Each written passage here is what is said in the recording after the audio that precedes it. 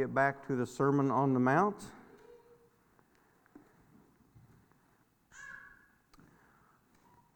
Hope everyone's had a good week so far. Last time we were on the Mount, we left off from verses 21 through 24, and we had a message we entitled "The Danger of Anger." And we're still going to focus on anger a little bit here. We're going to go ahead and read verse 21 again down to verse 26. But 25 and 26 are going to be our main verses for the evening. But for the context of verse 25 and 26, we really need to read 21 through 24. So let's go ahead and read Matthew 5, verse 21 through 26. This message we've entitled "Ditch Anger or Be Disagreeable." So, ditch anger or be disagreeable. So that's what this one's about. "You have heard that it was said to those of old, you shall not murder, and whoever murders will be in danger of the judgment. But I say to you that whoever is angry with his brother without a cause shall be in danger of the judgment. And whoever says to his brother, Raca, shall be in danger of the council. But whoever says, you fool, shall be in danger of hellfire. Therefore, if you bring your gift to the altar and there remember that your brother has something against you, leave your gift there before the altar and go your way. First be reconciled to your brother, and then come off and offer your gift.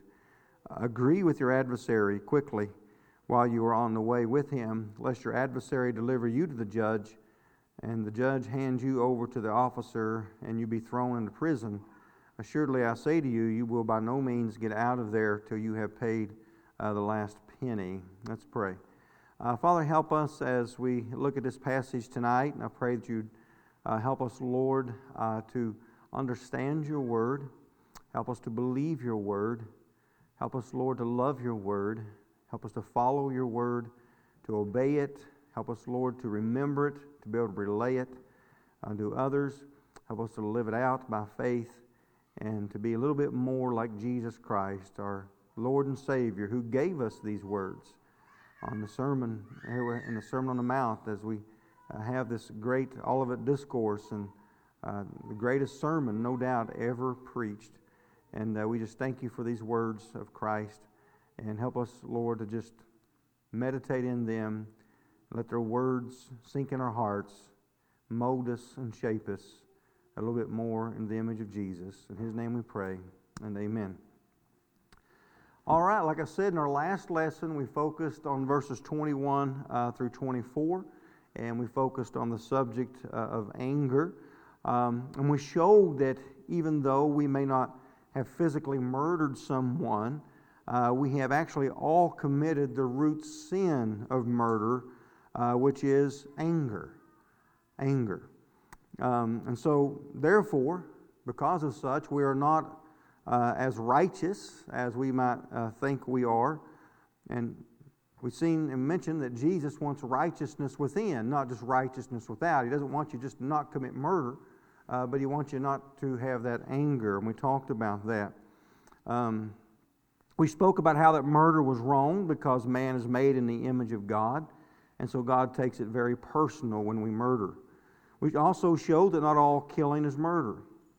We spoke about how that some anger also is justifiable, but it cannot lead to murder.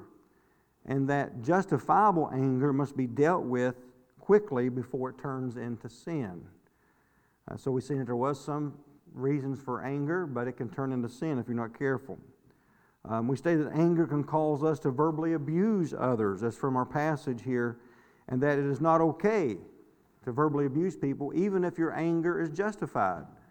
That's what Jesus is talking about here in those verses we read. You can't call people names just because you have a justifiable anger against them. And then we notice that anger must be dealt with quickly because in our relationships, because we really can't worship God properly when we have undealt with anger between us and someone else. Now, I wanted to quickly review that because verses 25 and 26, I probably should have covered them in our last message, but I knew it would just take too long to do all that together. But verse 25 and verse 26, it seems kind of obscure when you first read it, but it is tied in to what Jesus just said. What we may see here is that Jesus is giving an example of one of the ways that anger can snowball if you're not careful, and go so far as to lead you even into prison there as you look at what he says. Jesus talks about being reconciled to your brother in verse 24. See that? And then he gives us illustration. The word for adversary there in verse 25, when you look that up, the word speaks about one who would oppose us legally. One who would oppose us legally. And this is obviously talking about something legal whenever you just read the context of the passage. So in this illustration that Jesus gives, or this example, he seems to be suggesting that if you're not careful, you can allow your brother, who you are unreconciled with or maybe angry with, to become your adversary. To become your adversary. And so there we see that anger is snowballing. That's what happens to anger sometimes. Sometimes people get angry over small things, and then because that doesn't get settled, it gets bigger and bigger, and it spills on over, and it's like, wow, how did all this get started? And anger has a way of snowballing. And so that may be what Jesus Christ is talking about here, to where your brother actually becomes your adversary and even have some legal issues because of your anger. Those things can happen. Now, I'm not sure, however, if Jesus is saying all of that, because it would be wrong for that brother, of course, to take you to court, as taught in the Word of God.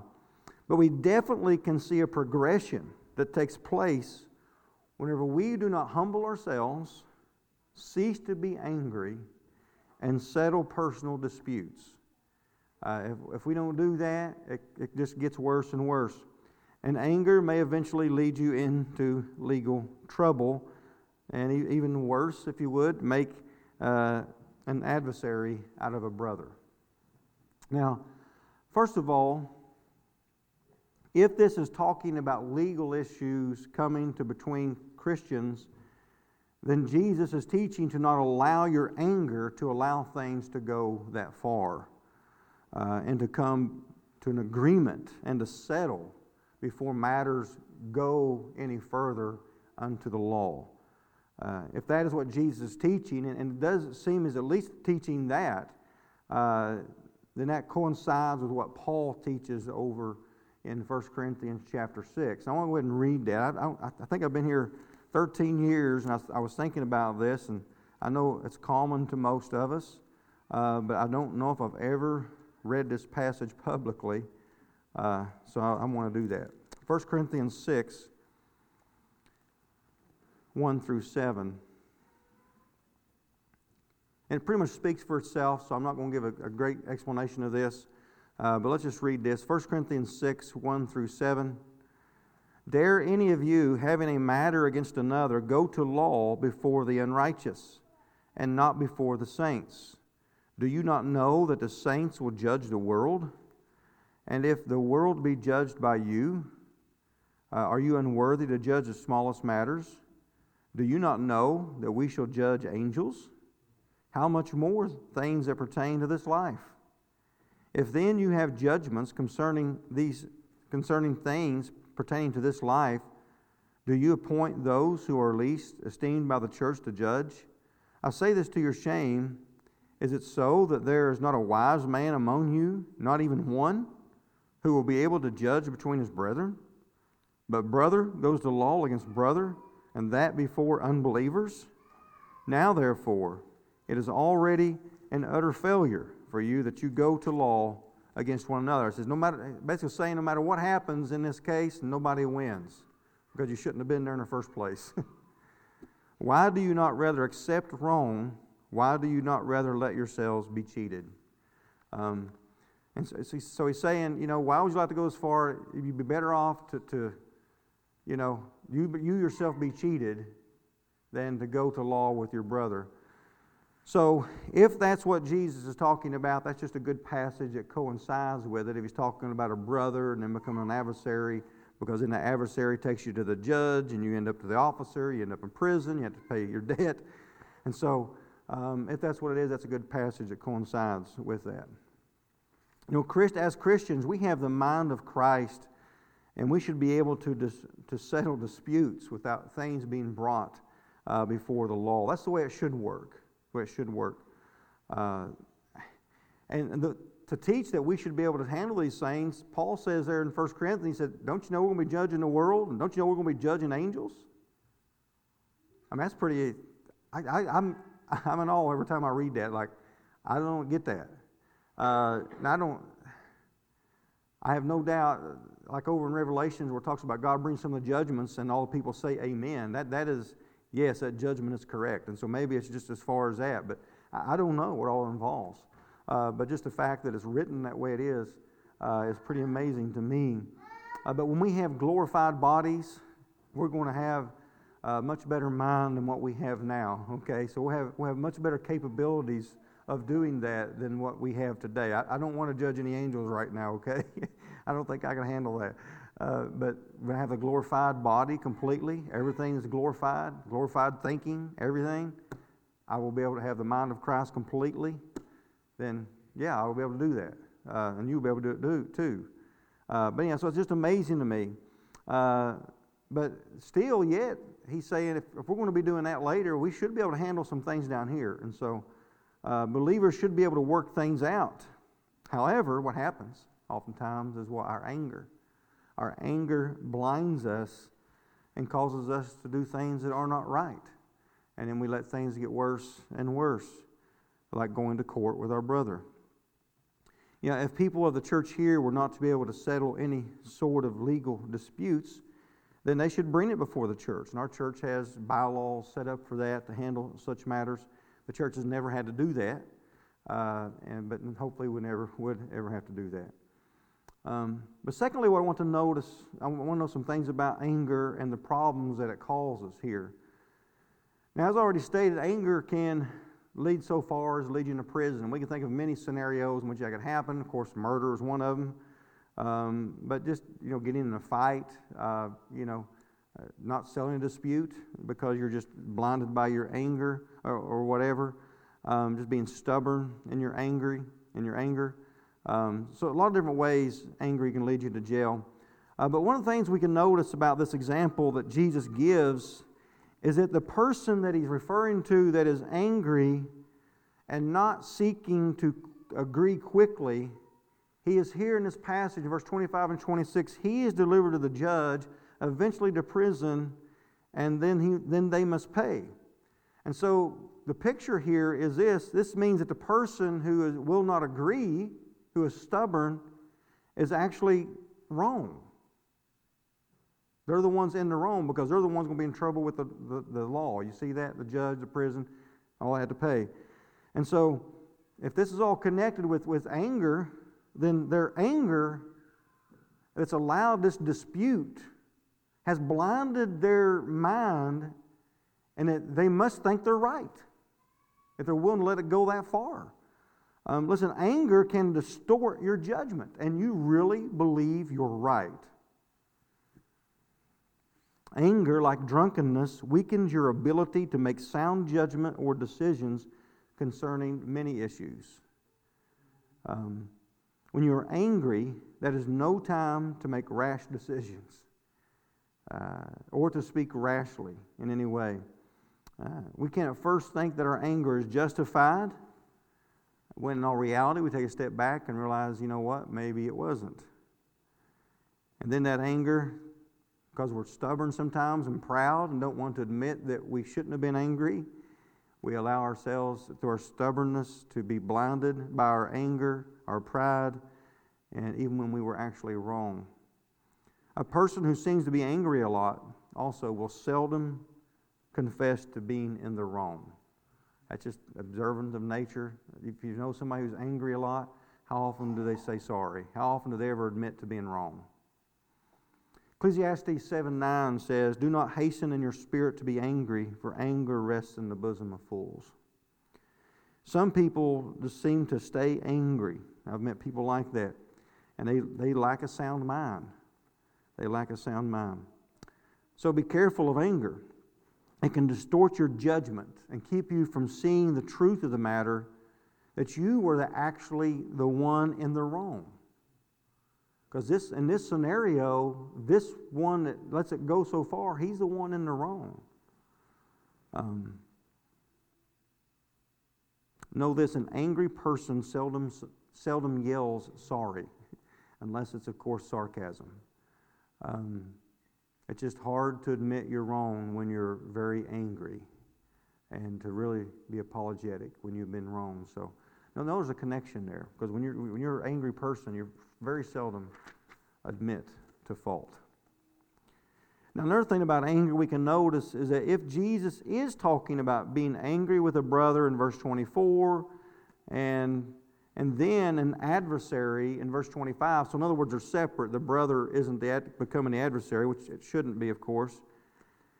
There's something else we can learn from this passage, that we can allow unresolved problems that need reconciliation between us and the family of God or other close personal lives. We can allow those problems to seep over into other relationships in our life. Disagreement with one brother can affect other relationships. Because once we have that spirit of unreconciliation, and we're angry about something with somebody, we think that we can just hold on to that and channel that towards that one individual, but very seldom can a person do that. Often it affects other relationships.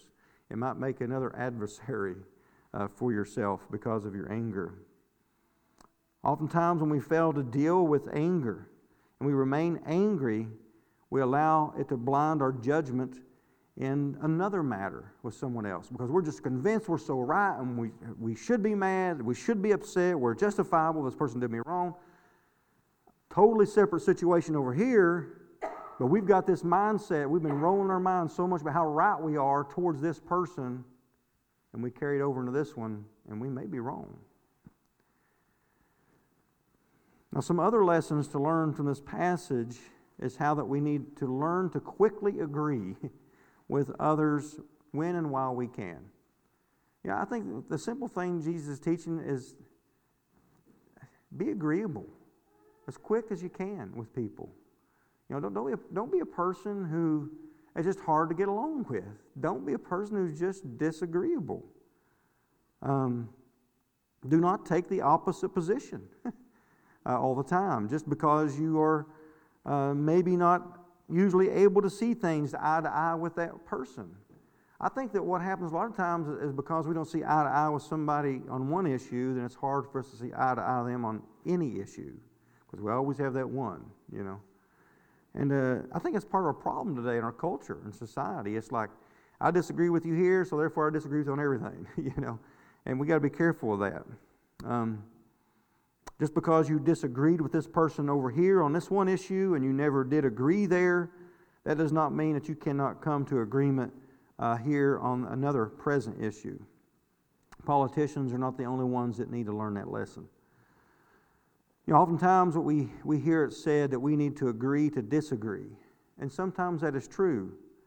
But I think we should agree to agree as much as possible. If that makes sense. I agree to disagree. Well, that can just, all of a sudden people say that and they walk away. I agree to disagree, and you don't want to deal with it. Well, maybe we should stay around a little longer and agree to try to agree and resolve it. So agree to agree as much as you can, of course without compromise to truth and righteousness. Now, what we further see in regard to this person with a disagreeable attitude is that they allow it to snowball, as we mentioned, into something bigger. And sometimes we cause ourselves so much trouble because we just want to disagree with someone, maybe just because we just don't like them for some reason. Because this is an adversary. So someone not in agreement with you. So oftentimes it's not sometimes the issue that we're in disagreement with. It's the person. have you ever had somebody that you just really couldn't get along with, and they had an idea, and you're like, I don't like that. And then somebody else that you do like comes along, and they kind of have the same idea, and you're like, you know what, that don't sound too bad. And you're like, it was the same idea that guy had, but what made the difference is how you heard it is by who it came from. And so you got to be careful. So it's really not about the issue sometimes at hand. It's more about our relationship with them that is not good. And then you make it worse by continuing to be disagreeable, even though it may not be a bad idea. But because I'm upset with them for this other thing, we're hard to agree with him. When someone seems to always disagree and to take the opposite opinion. You've met people like that. It's like no matter what, if you say the sky's blue, then it's not going to be blue to them. It's going to be another color. That person that always wants to take the opposite there. Usually there's a deeper issue. Possibly something in the past never resolved, and they're angry about something else in their life or whatever. They just can't ever seem to agree. We cause ourselves so much trouble when we become an angry person, and then causes us to have a spirit that people just can't agree with no matter what. An angry and disagreeable spirit will cost us. And that's what we see in our passage. Because he goes to the judge, he goes to the prison, and he says, you're not going to get out until you pay the last penny. This person here is thrown into prison. Anger locks the door and keeps our relationships in life from flourishing. Anger stunts our spiritual growth, as we cannot worship God, and we will not relate to people in the world as well either. Anger may cost us more than that one relationship where the anger began. It can spread over into other relationships. Anger will cost us something much more valuable than money. Anger will take from us every last penny of joy and contentment. Anger will take from us every last penny of peace and comfort. Anger will keep taking from us until we take anger and cast it out of our hearts by the Holy Spirit. So deal with anger. It will keep you, it will keep taking from you in so many different ways. It will affect every aspect of your walk with God, your relationship with others, who you are not even angry at. It will make you a disagreeable person. So therefore, let us ditch anger, or we will always be disagreeable. Ask Jesus to help you with that, and He can heal, He can soften, He can give you peace, and ask Him to help you with your anger. You don't want to be an angry person. All right, let's pray. Father, I pray for your Holy Spirit to help us, Lord, to have soft, gentle, kind hearts. For the Lord is gracious and merciful and slow to anger. Father, help us that we would be the same, that we would be merciful and gracious and slow to anger. Help us to be more like Jesus. We pray in His name, and amen.